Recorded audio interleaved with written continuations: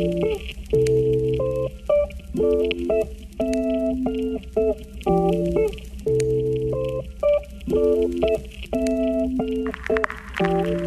are listening to the Queens in Biz podcast. Yeah, because growing up, I had a lot of learning disabilities. Like I can't copy a paragraph from the board because I would get distracted. Like I was copying the first sentence and then all of a sudden I'm on the third and then I'm on the sixth.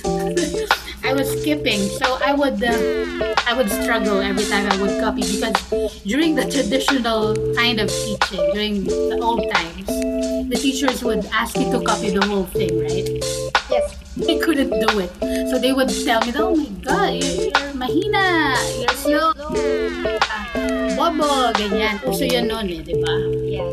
I would always have that label, mahina ka, blah, blah, blah. So, baon ko siya. So, really, that question, hindi ko talaga expected na magiging teacher. You are listening to the Queens in Biz podcast. Hola. Welcome to the Queens in Biz podcast, where you can hang out and indulge in the secrets and best practices of female entrepreneurs and business owners who are high achievers and independent like you. Join us as we help you realize your best self in life, relationships, and your business with me, your host, Melissa Perfetta. Hi everyone, welcome to another episode of the Queens in Biz podcast. And this time around, I'm your host. My name is Anne Christine A. Peña Redondo. But you may just call me Anne because it's a long name. With me is my co-host, founder of Forest School Philippines, Shawi Cortez. Hi Shawi, how are you? Hello, and hi to the queens. Hi, thanks for joining me in this episode. So, if you're going to check out or stalk us somewhere online, you'll find out that all of us are single women. So, if you are single and you're listening to this podcast, hail to the single queens. Woohoo! This episode is for you. But we're not gonna talk about relationships, boyfriend, girlfriend, engagement, whatever. I'm not sure. That's not our stuff.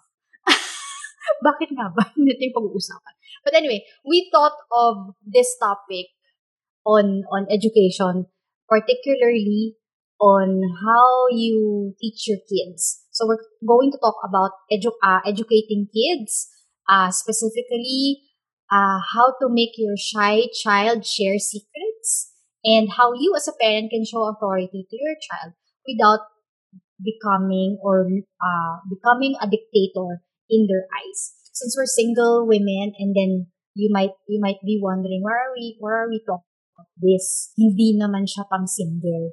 Or kaya if you're looking forward to married life, this could be like maybe in the next few years down the path of your chosen calling.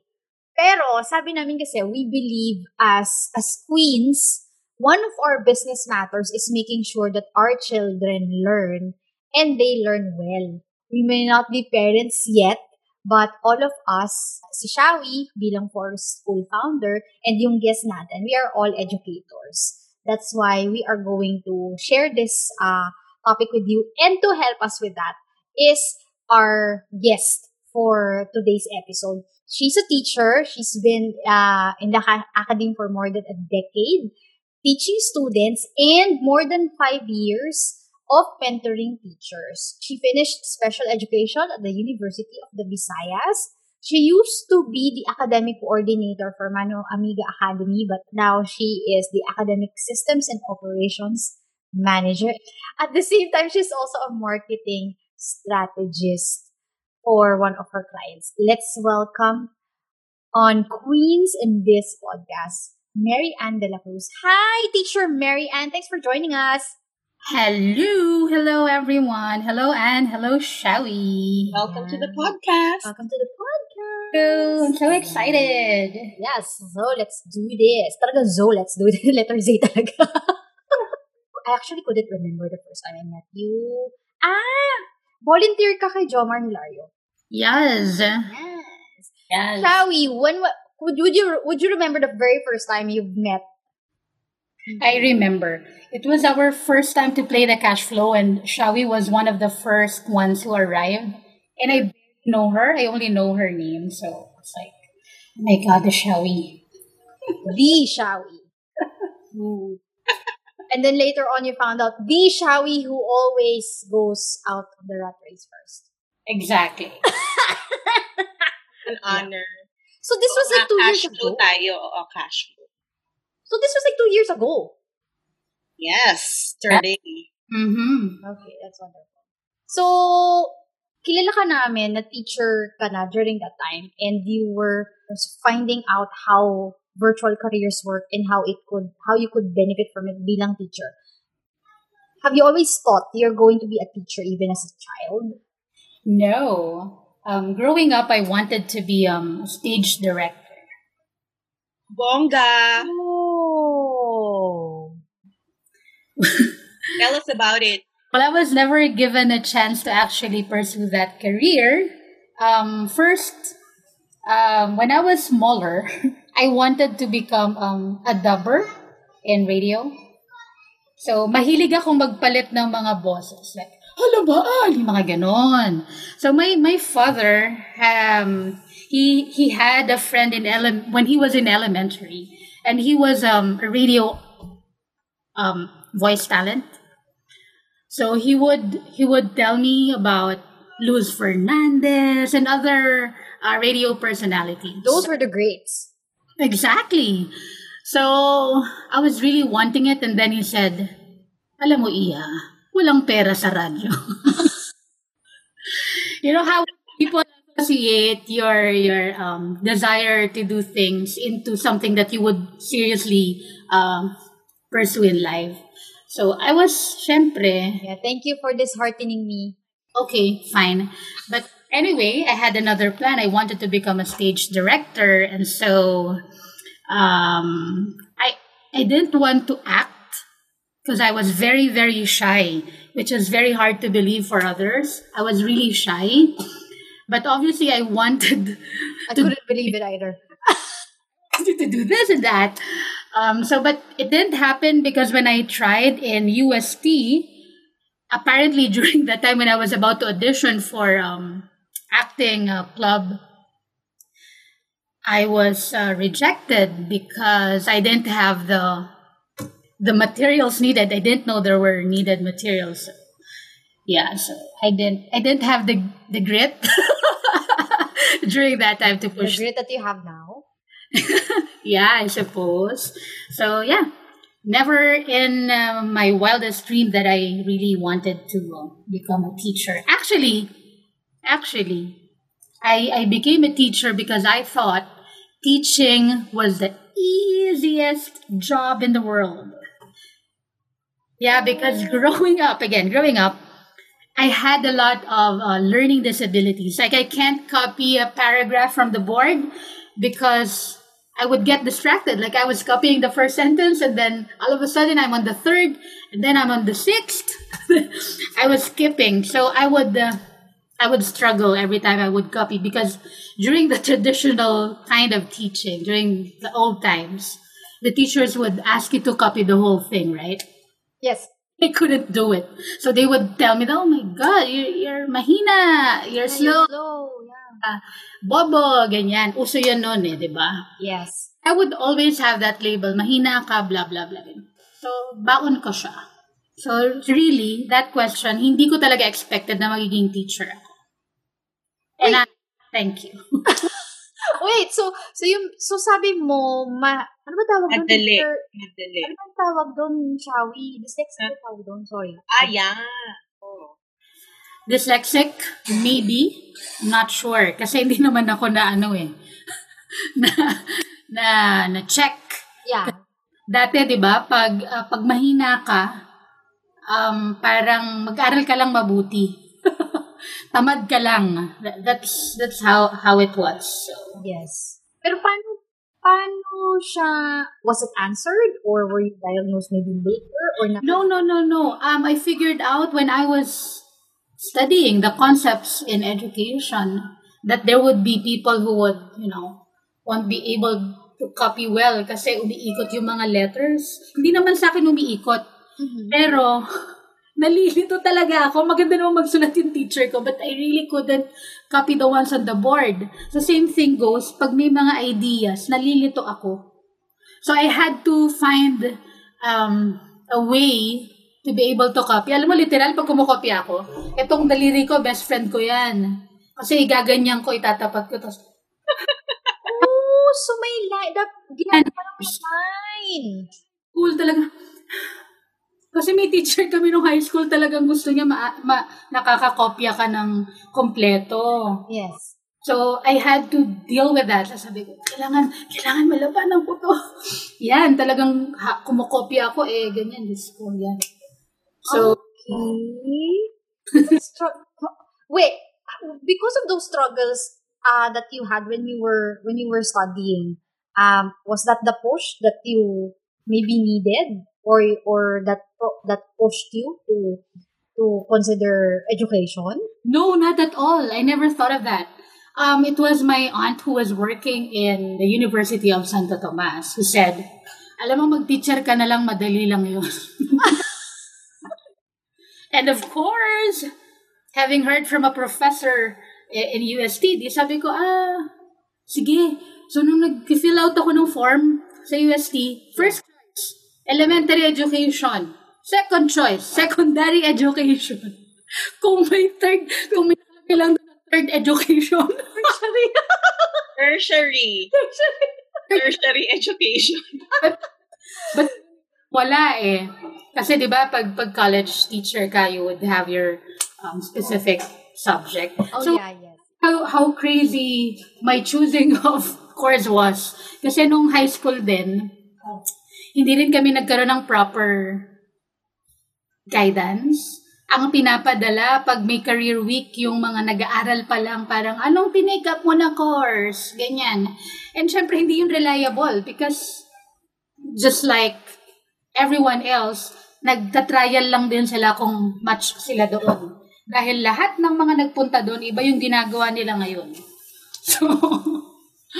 So yun, hindi rin ako properly guided kung ano yung tama. But God has better plan. He had a better plan for me. So, mini-mini mo lang daw ako. Eventually, you found your way onto becoming a good teacher. With that, yung bang experiences mo na with your learning disability, nagkaroon ka ba ng takot na baka mamaya lumabas yon as you are, this time you're teaching students now? Lumabas yun? I have lisp. Lagi siyang lumalabas. Nagkaroon ba ako ng fear? Oo. Hindi ako natatakot sa harap ng bata. Mas takot ako sa adult. Dahil ang bata, they would love you for who you are. Pero ang adults, you have to be this and that. Which, yun talaga yung nakakatakot. Pero, yun nga, maganda naman yung, in fairness sa UST, no?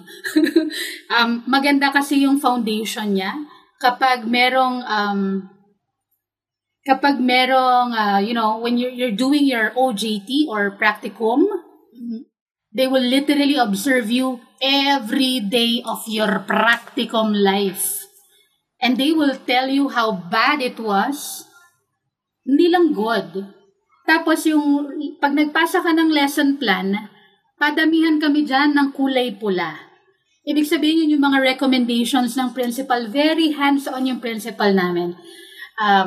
Nenita Calaripio. This is now the time to she was yourself.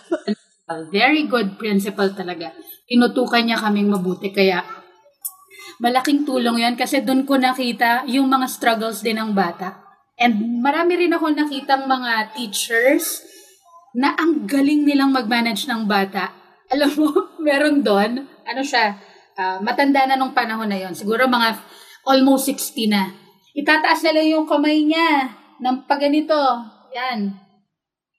Tapos, alam mo, nasa ilalim siya ng table, nakaganyan, tapos itataas na yung kamay niya. Alam mo, tahimik na lahat. So, I was really amazed The So, things that are yun, bakit nila nagagawa na hindi sumisigaw, hindi siya galit. Ganyan na siya, lalabas yung may wagang kamay na parang ulo ng ahas, and Yeah. everyone will be quiet. Wow. So, yung mga ganun. It's wonderful. I guess you'll be sharing a bit of that later. Sure! Of course. In the meantime, meron akong balita, teacher. Balita ko nagturo ka raw internationally. Internationally. Mm-hmm. Specifically in Hong Kong. So, kamusta naman ang experience mo doon? And how did it deepen your teaching skills and your openness to learn from other children? We were in partnership with Hong Kong Peninsula. We were asked to teach the minority, the ethnic minority, about growth mindsets. Una, kinabahan ako kasi syempre all throughout English. And English is my favorite subject to avoid. I guess if you're a Filipino and it's not your first language, I think most of the time we're very critical of ourselves. No? So I was very nervous. It went well naman. They loved it. They gave me lots of good things. But the question was, paano na-deepen yung aking teaching skills? Actually, any child, whether taga-Pinas or hindi, would really help you to understand how it's like to teach. Yung mga tinuruan ko kasi doon, teenagers, and paano ko ba explain yung isang level? Dalawa kasi yun eh. Isang group of teenagers going to siguro mga between 16 to 18. While the other group, sobrang extreme. From preschool, na as siguro 3 years old, hanggang grade 6. So imagine a room filled of students na magkakaiba ng capacity. So, dun ko natutunan how important it is to build relationship as quickly as possible. Kasi hindi ka nila kakausapin, so dapat may relasyon agad kayo. So, siguro learning ko doon was be flexible. Especially, the kids will never adjust for you. You have to find a way to adjust according to how will they receive your presence? Kasi pag ikaw nakasimangot ka sa harap nila, whether locally or internationally, they will not like you anymore. So according to Rita Pearson, for children to follow you, is dapat like ka muna nila, dapat likable ka. And that's a very familiar word for you being a marketer, right? Dapat likable ka. Yes. Kasi talking about human human psychology. That's why kailangan may relasyon, kailangan likable ka. Sisegue ko lang kasi sabi mo kasi nagturo ko sa international event, no? And hindi lang sila preschool hanggang yung pinakamatanda doon sa participants, but they also are of different nationality na may tribe pa, no? So medyo it's a challenge. Si Shawi, I'd like to ask you kasi the concept of forest school, this is not something that came here. This is an international concept. Alam ko the school has just started just a few years into its launch. But ano yung isa sa mga challenges sa'yo as you were starting the forest school? Kasi this is let's be frank, this is something foreign.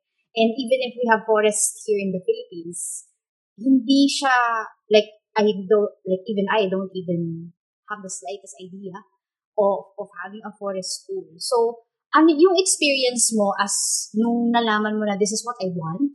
How has the experience deepened your teaching skills and even the openness to learn from students na magkakaiba ng schools, magkakaiba ng parenting styles na pinanggalingan ng parents, I would assume. And because of that, different behaviors if they're out there in nature. Thank you for your question. Feeling Miss Universe, ano? So I guess the biggest challenge for me is yung awareness ba ng tao dahil it's a new concept. Parang ang daming misconceptions din na parang, do you just take like the worksheets and do it outside? Do you do crafts outside? Mga ganon. Or parang, so what will they learn? Academics? Ano yung mga activities na ipapagawa mo sa kanila? Yun yung biggest challenge. And I think karamihan pa rin ng mga parents, although marami ng woke, marami ng forward thinking, but there are still those na they feel safer pa rin or mas secure doon sa traditional method of education. So, yun yung biggest challenge, to introduce a new concept to the Philippines. As to dealing with the students, tulad ng sinabi ni Teacher Anne, very basic that you establish a connection or relationship with the students. Lalo na sa amin, sa Forest School. Kasi, syempre, for others, first time nila na to be separated from the parents in a gubat pa. Not even a classroom. And there are, syempre, yung main concern ng mga parents will be the safety of the kids. So, but when you're with the kids and they are in nature, merong calming effect ang kagubatan. So, and they are more focused. So, that's why they say na even first ped students, nature or forest is perfect kasi nga na kalma. Kumakalma yung mga bata. So, and even the method that we do, it's more on, we allow the child to take charge of their learning, yung tinatawag na self-directed learning. So, hindi kami yung nag-i-input ng ituturo, hindi kami yung sasabi, ito yung gagawin mo. But then we allow the child to explore. So, when they have the space and the freedom, ibang level din yung learning. Even that concept is parang counterintuitive. That's wonderful. Thank you for that insight. First time ko lang nalaman na people used to think na ang forest school is ilalabas lang yung worksheets. Gano'n, kaya isang buong classroom. Dito lang sa labas, ilalim ng puno. Ganun pala siya. Ganun pala yung kaliit yung natin, yung background natin about forest school. So thanks for that. Teacher, let's go back to Teacher Mary Ann. You mentioned something about being likable, no? And what you said is true. As a marketer, dapat likable ka talaga. Kasi kung hindi, no matter how good your product is, people are not just going to buy from you because they don't see na makakapag-build sila ng relationship with you. And parang on my next question, hindi ba, ang bata kasi wala naman silang choice. Ito yung parents nila. And sometimes parents have this notion of, hey, I know everything. Like, papunta ka pa lang, pabalik na ako. Diba? Ganun yung mga magulang natin. They always tell their children to listen to them. Could you give us some situations or words that parents say that they don't know na na pala sila, dictator na pala sila? Alam mo, Ann, marami ng parents ngayon ang mahusay, no? Ang dami ko na nakikitang magulang na naghahanap ng alternative kasi ayaw nilang maranasan ng anak nila yung naranasan nila. Pero to answer that, ano yung mga halimbawa? Siguro, example na dyan yung, I told you so, yung mga linyahang ganyan, or, because I said so. Yan, mga indikasyon na diktador ka na. At the same time, pwede rin yung mga, minensyon ni Shawi kanina yung self-directed, no? Napakahirap niyan para sa mga magulang na nagtuturo. Kasi naiinip sila. Ito yung mga ganon. Inip na inip because Ang expectation nila kapag pinag-aaral, well, I could be wrong, pero karaniwan sa mindset or thinking ng ibang mga magulang ay dapat alam mo na to. Kasi nagagawa ni like you always compare your child to someone else when that person has different set of eyes, that person has different set of nose, alam mo yun, set of ears, ganyan. I think that's doon nagsisimula actually ang pagiging diktador when you want things to happen according to your will, not according to the readiness of the child. So doon nagkakaroon ng problema. That's the root cause of it. When you want everything to be perfect, when actually in reality nothing is perfect. Anything pwede tayong magkamali, and we should encourage mistakes. Actually, baon-baon yan ng maraming lola na dapat lagi kang tama, lagi kang perfect. Example, nagsasagot, anak, si lolang nagtuturo, kasi karaniwan magulang nagtatrabaho, si lola ang magtuturo. Where is yellow? Ay, ang pinoint ng bata, orange. Ano ka ba? Mali. Dapat ito yung yellow. So, mas maganda pag ganun yung nangyayari. Okay lang yun. Okay. Akala mo yan ang yellow. Bakit? Kasi baka may dahilan siya eh. Minsan, remember, nagkakaroon tayo ng pag-unawa sa isang bagay dahil meron tayong ano bang tawag doon? Preconceived or akala ko kasi yung mga ganyan. Mga bao mong schema about that thing. So, tatanungin muna natin bakit nila nasabi na yun yung yellow for them. Kasi baka naman niloloko ka lang nila.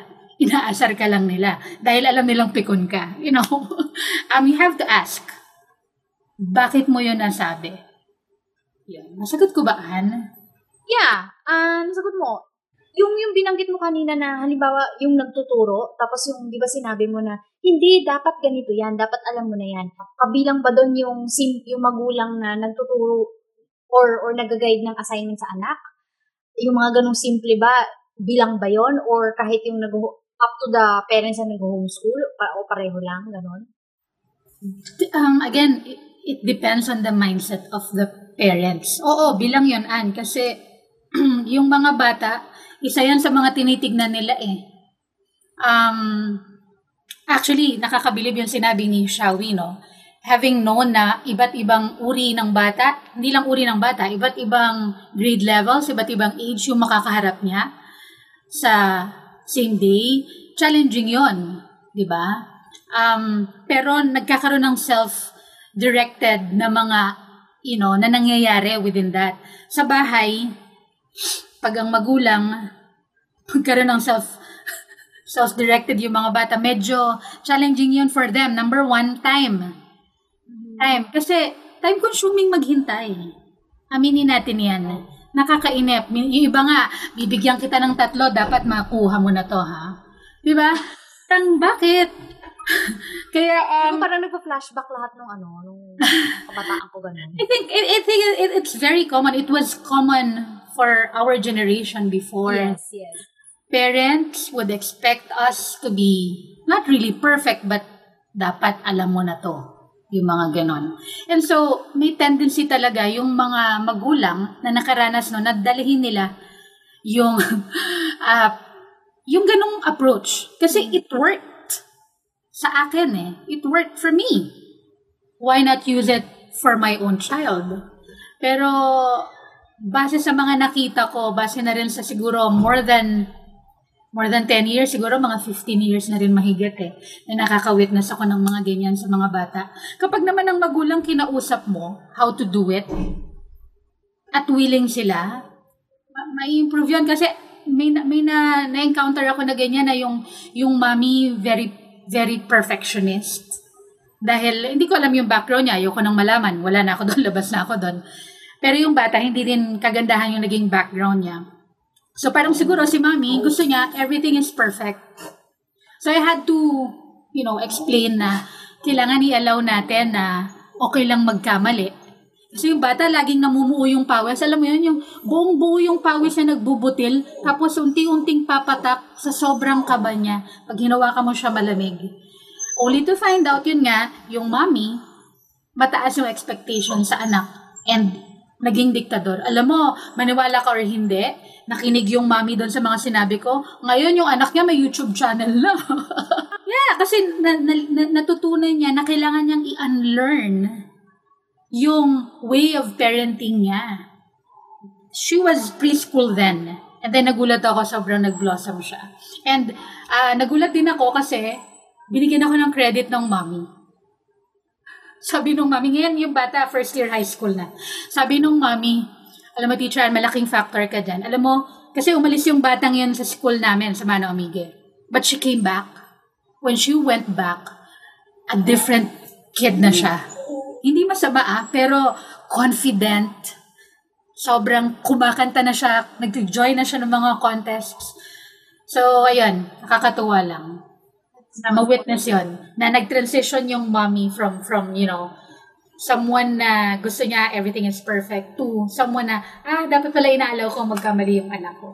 Speaking of becoming a dictator, I'd like to go back to Shawi. Shawi kasi diba sa forest school, hindi naman dictator ang parents. But every time, I know you have shared this with us, and we also saw it on your post sa Forest School Philippines, that they're not much of the dictator, but the parents are somehow, wag ka dyan, madumi dyan. Yung mga ganon. So it's almost also saying na, I know that it's dirty, so I don't want you to get dirty like I did. So, o kaya, pwedeng previous experience na nadapa na ako dahil, sumabit ako sa puno, gano'n, or tumakbo ako sa putikan, na sugatan ako, gano'n. It's somehow dictating what could be the future of the child when a child is out there in the forest. So, alam ko ikaw marami kang experiences on parents. How do you manage those situations every time those parents say those words? Okay, first of all, so there are two kinds of sessions. Yung isa is kids lang. Okay. Wala yung magulang. Yun, okay na okay yun. Kasi may freedom. May freedom ang mga bata. But then we also have the sessions with the parents. It's for those na yung young toddler ba, parang mga 2 to 4, yung medyo scared pa na mahiwalay sa magulang.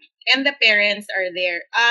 When that happens, meron namang orientation ang mga parents na sinasabi ko na, when they are here in forest school, when they are outdoors, iwasan po natin na pagalitan or pagsabihan. You give them the freedom, you give them permission to get dirty, you give them permission to pick up na madumihan sila, na magpulot ng bugs, para ma-support yung exploration and yung curiosity ng mga bata. Oh, yeah, you mentioned sabi mo, wag mong pagagalitan. So, it's almost the same with Teacher Mary Ann. When parents say, dapat alam mo na yan. Kasi what happens is that if we keep on interfering or if we keep on interrupting yung mga bata, what they hear is that hindi nila kayang mag-isip. So, they feel parang we are training them to be incapable. Parang sinasabi na rin natin na, laging kailangan mo si mommy whenever you make a decision. Teaching them to be dependent if we keep on, pag lagi tayong nag-intrimidita. Sorry. Sorry for the term, but I think, that's the closest. Nakita naman natin doon sa story na kinuwento ni Teacher Ann, that when the parent, yung success story ng parent, when the mom gave the child the freedom and the space, doon nagbo-bloom yung bata. Ay, parang pala akong gustong ikwento, side kwento. Kasi when I was, hindi naman ako nag-intern, when I observed a session in Forest School, Singapore. So, may coach, yun yung tawag sa Forest School leader and the kids. So, may time na we stopped in one place. Tapos yung backpack ko nasa sahig. And at the same time, almost katabi nun, may isang bata na nagsistruggle sa baon niya. So, she can't open yung baon niya. Alam ko naman yung principle sa forest school na lips, hands behind back, lips sealed. Ibig sabihin nun, do not interfere, parang ganon. I know that principle. And ang goal ko nun was really to reach out to my backpack na kukuha ko ng sarili kong pagkain. Kasi, takot tayo magutom. Yes, miyembro kami ng team takot magugutom. Well, it's only us. She cooks for us. Yun talaga yung goal ko, to reach out to my bag to get some food. Okay. Pero it was in close proximity to the child who was struggling. And while I was extending my hand, yung coach, bigla niyang hinawakan yung wrist ko. Oh. Pinigilan niya ako. I mean, that's how protective they are of the space, of the child's capability. Wow. So, ganong level sila mag-stop sa parents or mag-stop sa adults just to protect the child's capability to be independent, to be confident. With that story, do you draw the line between protecting the independence of the child, taking care of the child? The very simple example that I can think of right now is, paano pag nadapa siya? This is whether in school or in the forest. If you say hands on your back, lips sealed, di mo ba siya tutulungan yung mga ganon? No. E di sabihin mo, tayo ka na. Ganyan. Huwag mong tutulungan kasi it's also training the child na paglaki mo, mas malaki pang mga struggle ang mahaharap mo sa buhay. Teacher Marian, is it the same with you? Can I add something? Yeah, sure. Yeah. Actually, yung mga nadadapa, common yan sa school eh. Yes. And gusto ko yung sinabi ni Shawi na hayaan mo lang siya. Actually, marami na akong na-witness na nadapa at marami na rin naka-witness sa akin na wala akong ginawa nung may nadapa. Wow. And they think I don't care. But they know I care. But the thing is, I never help them. I ask them, I come close to them, I would run. Are you okay? But I will never pick them up. Unless talagang yung dugo dumadalo eh. Yeah.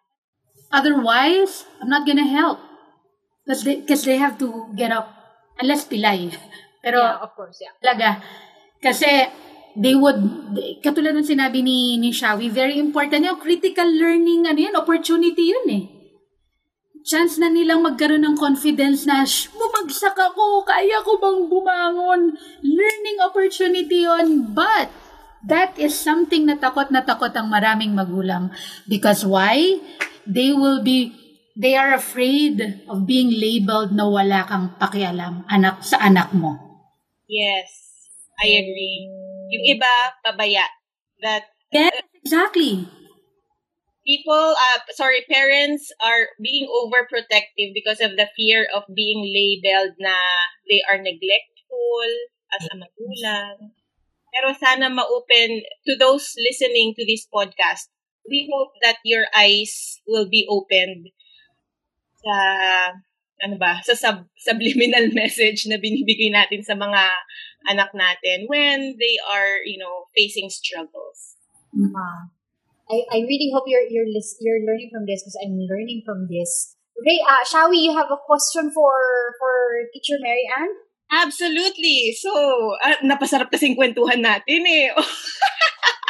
Balik tayo kay Teacher Ann. So, yes. Teacher, ayan. So, bilang nasa topic tayo ng authority, ayan. So, the parents, how do they transition from being an authority to becoming a parent as?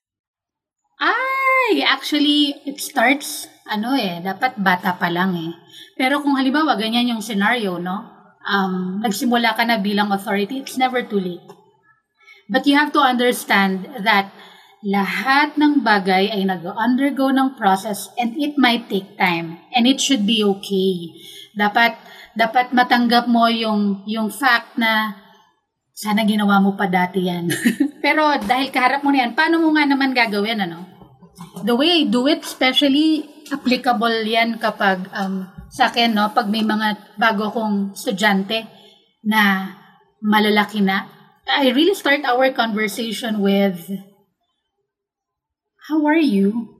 Kasi it's not common. Ha? Hindi ba common yun? Lagi naman.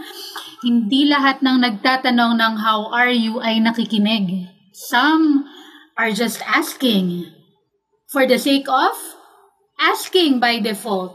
So some would say, oh, how are you doing? And then meron siyang ganyan, oh, how are you doing? Ha? May sinasabi na pala yung bata. Ikaw, teka lang, may nag-like. So, that's a problem. But how will you start it? Ayun, start a conversation with your child. Start a conversation with your daughter, your son. Pero paano? Start with something as basic as, what's the best thing that happened to you today?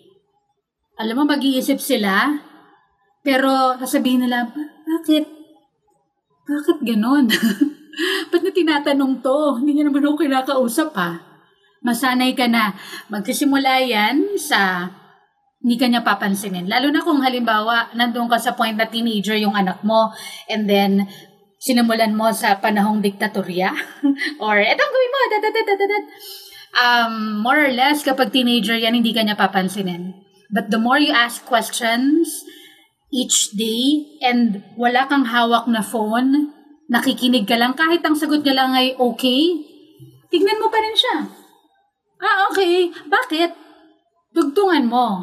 Hindi pwedeng okay lang. Pag sinabi niya, basta. Okay, sige. Respect.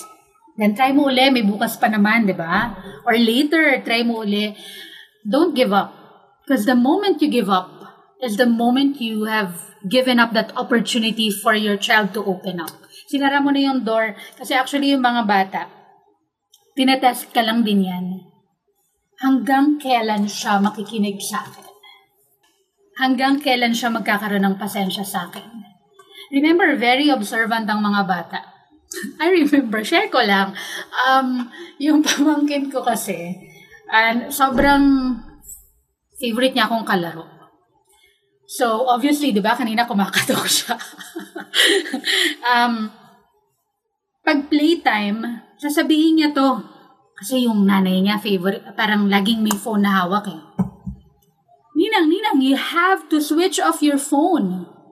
We have to play now. You have to switch off your phone. Sabi ko, hindi na. Basta, maglalaro tayo. Tapos the moment na hawakan ko yon, sabihin niya, switch off your phone. Diktador. Baliktad na hindi na magulang yung diktador. Bata na.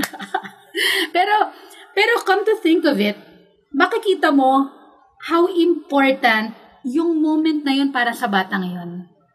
Na minsan gusto niya lang panoorin mo siya, parallel play lang kayo, not literally maglalaro kayo. For them, na-appreciate niya na yun. Sobrang na-appreciate niya na yun. So, huwag kang matakot kung ang anak mo ay teenager at hindi pa, natatakot ka kasi feeling mo nagsimula ka ng hindi maganda or hindi kayo magkaibigan. Okay lang yun. Lahat naman pwedeng magkaroon ng fresh start.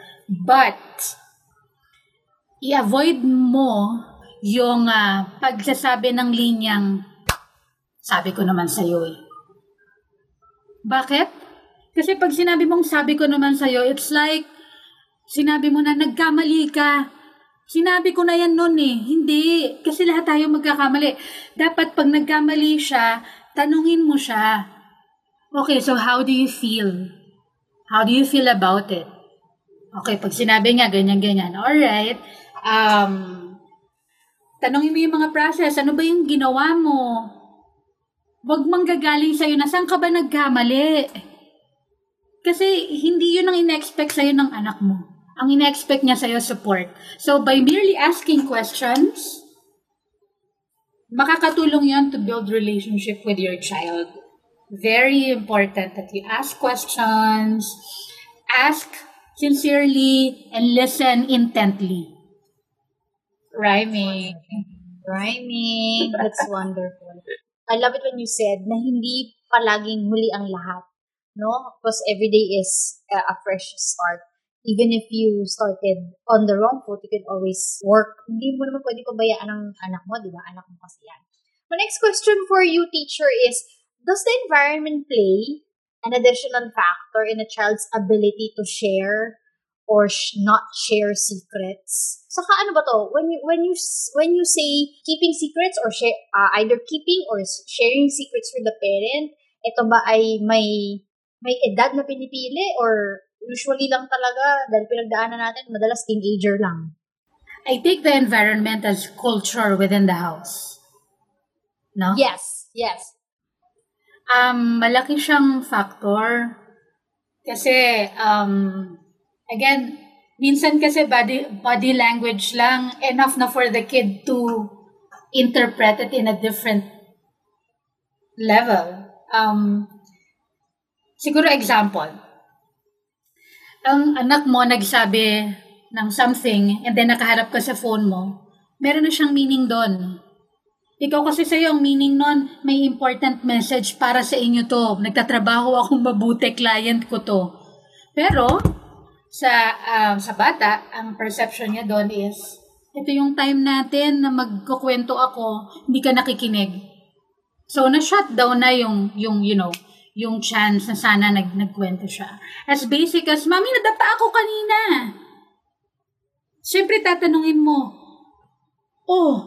okay ka lang ba? Meron bang part mo na nasaktan ka? Kasi minsan actually ang bata wala siyang pakialam. Very playful eh. And then, pag tinanungan, doon lang siya mag-check. Ay, oo nga, Mami, meron pala akong sugat dito. But, na-discover niya yun nung tinanong mo. Just imagine kung ano yung nabuo sa anak mo nung nagtanong ka kung anong nangyari sa'yo, kung aling part yung masakit. Kasi doon pa lang nabubuo na sa bata yung, nasaktan ako. And same goes with how they process their emotions. As basic as that, napupunta na rin yan sa emotion. Kaya, doon yun magsisimula kung mag-share sila or hindi. Body language and the language that you're using. So pag sinabi mong, hindi, wala pang paliwanag from the kid. Bakit? Diba? Ma, pwede bang umattend ako ng concert ng BTS? Perception ni Mami, mahal, hindi practical, nag-aaral ka, ang daming gastusin, bla bla bla bla, online lang naman yan. Yun na agad, binlock mo na. Pero sa bata, hindi naman ako nagre-request sa'yo, ito lang ang gusto ko, wala ka naman time sa akin, gusto ko to, favorite ko to. And then kung ang sagot mo doon ay hindi agad, then alam mo yun, na-lose na naman yung opportunity na makapag-share yung bata. Sana tinanong mo, bakit mo ba gusto yung BTS na yan? Hindi mo naman naiintindihan yung sinasabi nila. Di ba? Yung ganon. Maybe I have been repeating things, no? But it's important to ask and ask details. Ba't niya yung nasabi? Huwag mo agad harangan ng no. The more you say no, the more they will hate you. Kaya, avoid saying no. Instead, let them understand by asking questions. Probing. It's true. And then, of course, as you say no, that's the time you become a dictator for them. Mas nakaka-trigger yun eh. Diba? Lalong nagre-rebelde ang mga tao kapag no agad. Bakit? You didn't give them an opportunity to express their emotions, to express their feelings. Critical. Teacher Anne, when it comes to guiding their children, ano yung mga napansin mo na common concerns ng parents ngayong nag-pandemic? Alam mo, na-imagine ko, ang lahat ng mga parents ngayon, ang feeling nila, homeroom teacher sila. Dahil lahat ng anak nila kasama nila. So, welcome, na-immerse po kayo sa isang classroom. Typical concern nila, syempre, nauubusan ng activities. Napapagod na ako, wala na akong me time. Paulit-ulit. Ano pa ba? Karaniwan ganyan na, alam mo yon, wala na akong magawa. Bibigyan ko na lang ng gadget. feeling ng magulang nawawalan sila ng authority dahil siguro ang generation kasi ngayon, actually hindi ko rin alam ang dahilan, no? But what I notice is that yung mga bata ngayon, ang dami nilang alam tungkol sa kanilang karapatan. Very straightforward, and they know what they want. So mahirap yun for parents na lumaki sa diktatorya na nasanay sa sundin mo ko dahil ang kasunod na tanong nila every time you would say no is, why? Yun ang mahirap dahil why ang kasunod nila palagi. Pag wala kang patience to answer that or maubusan ka ng isasagot, ang sasabihin mo na lang, basta! Yan na yung ending. So, mahirap totoo naman kahit yung pamangkin ko, ang daming gusto niya ng paliwanag. Pero, nakakakuha siya ng sagot kay Google. Friend niya. Literal. Kinukuha niya yung phone, nangihiram siya ng phone, and then, magtatanong siya kay Google. Kaya dami niyang alam. Going back, maganda kasi marami kang, mag-research ka talaga ng activities na pwede kayong mag-bond. Baking, cooking, or siguro yung mga DIY.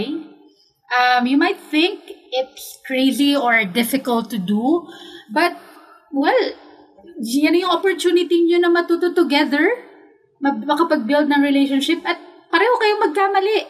Kasi dyan yung mapupost yung expectation versus reality, di ba? So, imagine, pwede na bigla kayong magkakaroon ng post together, activity together, and then, pwede nga pang pag-usapan.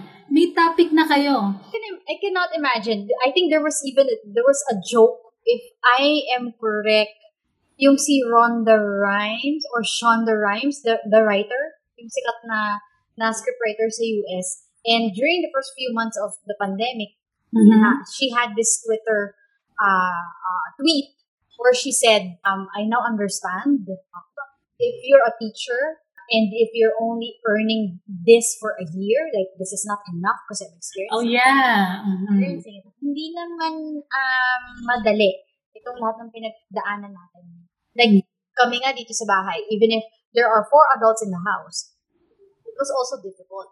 So I can only imagine if there are kids in the house, kasi we have neighbors na the parents work from home currently, and I guess until 2020 ends, they had that memo now. Guess what? The kids are there because they are used to the parents being out, and then all of a sudden they are now here in the house. Di ba ang alam mo naman ng bata pag yung parents ko nandito, ibig sabihin pwede kami play. Thank you, teacher, for those tips sa parents natin. I think this is the last question that we have, no? Teacher, and dapat bang sabihin ng parents sa anak na, anak, pwede mo akong sabihan ng mga nasa isip mo or yung mga gusto mo, basta mga sekreto mo, ganun-ganon. Or dapat ba role model lang si parent? The child hopefully might see na, okay, yung parents ko, nag-open up siya sa akin. So, I think it's okay to do the same with them. So, which is which? Actually, Anne, kasi nga naniniwala ako na ito ay sinisimulan ng bata pa. Kultura yan Kasi kahit naman sabihin mo sa anak mo na, anak, pwede mo akong sabihan ng mga problema mo. Pero, hindi naman nila nakikita sa body language mo na pwede. It's not gonna work. So, you have to start, medyo OA, no? Pero as early as nakakausap mo na yung bata, establish mo na yung ganong culture that I'm willing to listen. Na as basic as, gaganyan yung bata, tumatango ka na at nakatingin ka talaga sa kanya. Ngayon, if we're talking about teenagers or mga preteens, important na meron kang jump start na ganyan. Huwag mo lang simulan dun sa anak, sino bang crush mo? Sabihin mo, okay lang. Tapos pag sinabi niya, ma, crush ko si Gary. Tapos sabihin mo, ano ba yan? Ang bata-bata mo pa. Again, explore. Talaga? Crush mo? Bakit? Bakit? Talaga? Patingin nga ng picture. Ayaw, nga, gwapo nga. In fairness. Kasi the more you linger on ikaw ayaw mo, they would think, bakit? Kasi normal yun, tao tayo. It's something that hindi natin dapat ina-avoid. Even the topic about sex. As difficult as it is, but we have to answer it. Actually, maraming tanong, paano ko ba sasagutin yung topic na yun pag tinanong ng anak ko?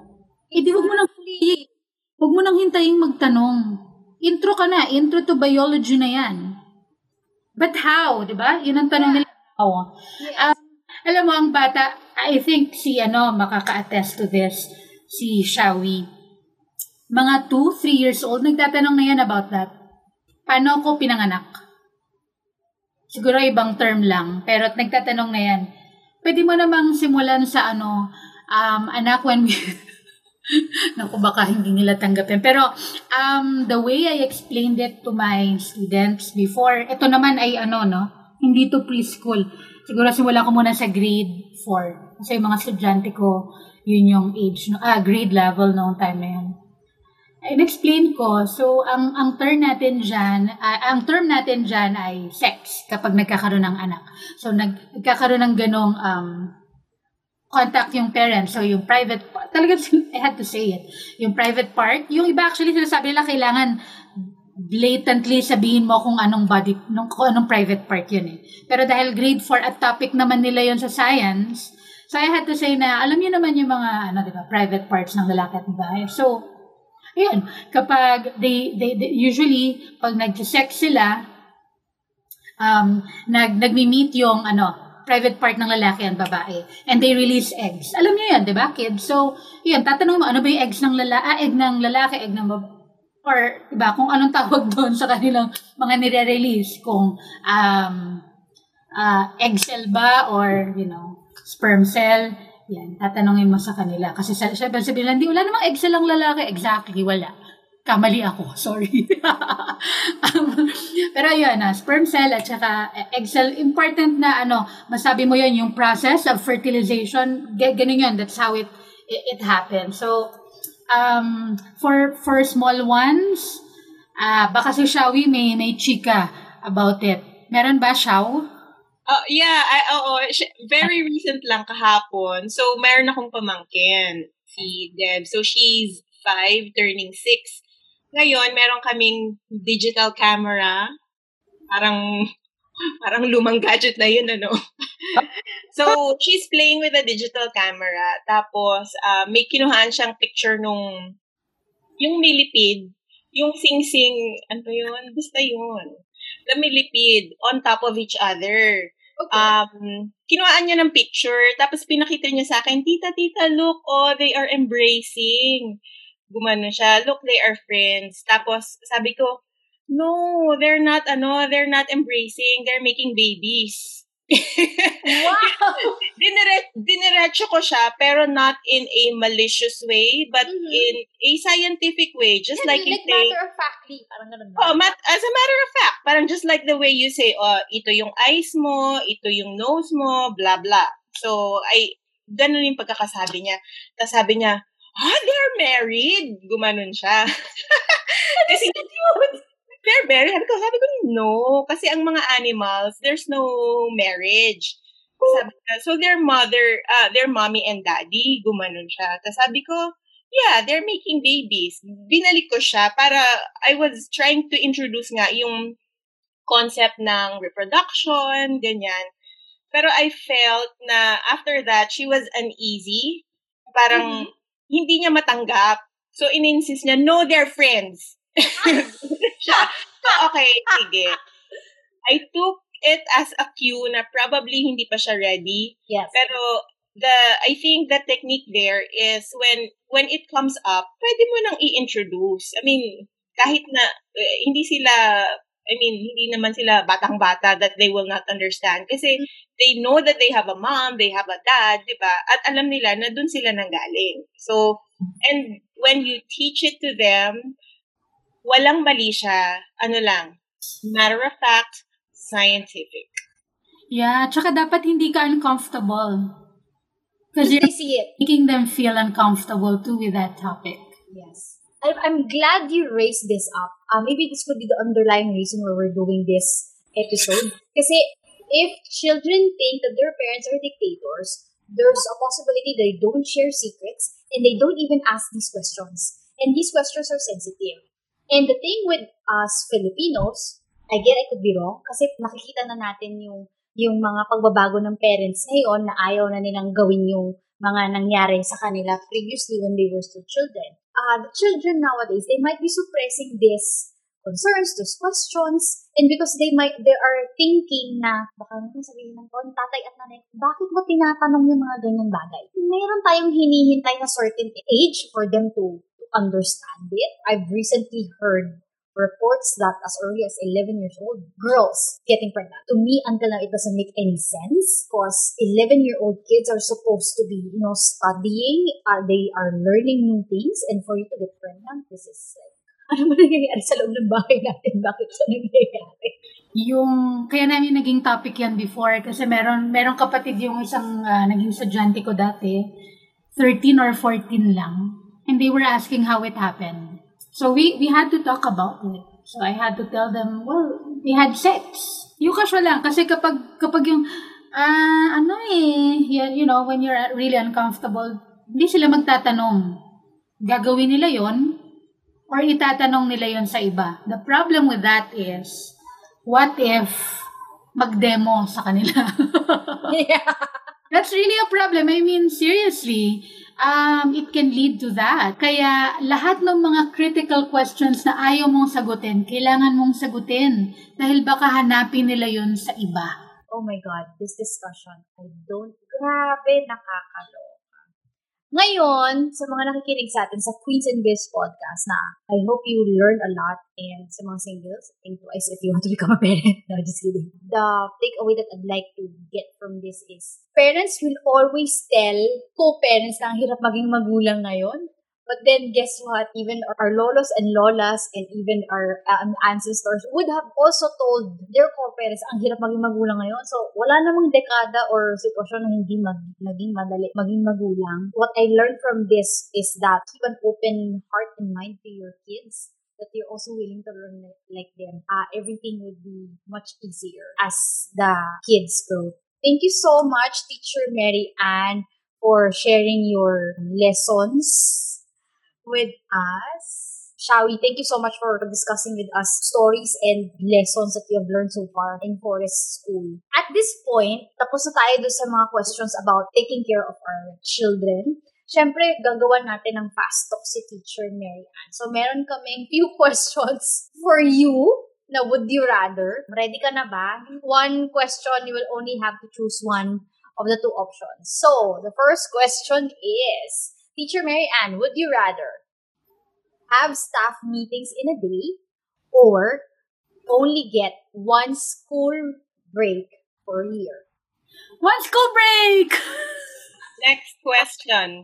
Have a class of 15 students with all the worst behaved kids in school, or have a class of plus 50 students? Worst. Yeah, 15 kids with worst kids. You learn a lot from them. Longer Christmas or New Year break or longer summer break? Longer Christmas break! Turn into a dog or turn into a cat? Dog! Because there's a dog. Have a pool made of Jell-O or a pool made of liquid chocolate? A pool made of Jell-O. Okay. Kakauma yung chocolate eh. Okay. Fly a plane or ride a motorcycle? Motorcycle. Anyway, I included this kasi hindi mahilig sa superhero si Teacher Mary Ann eh.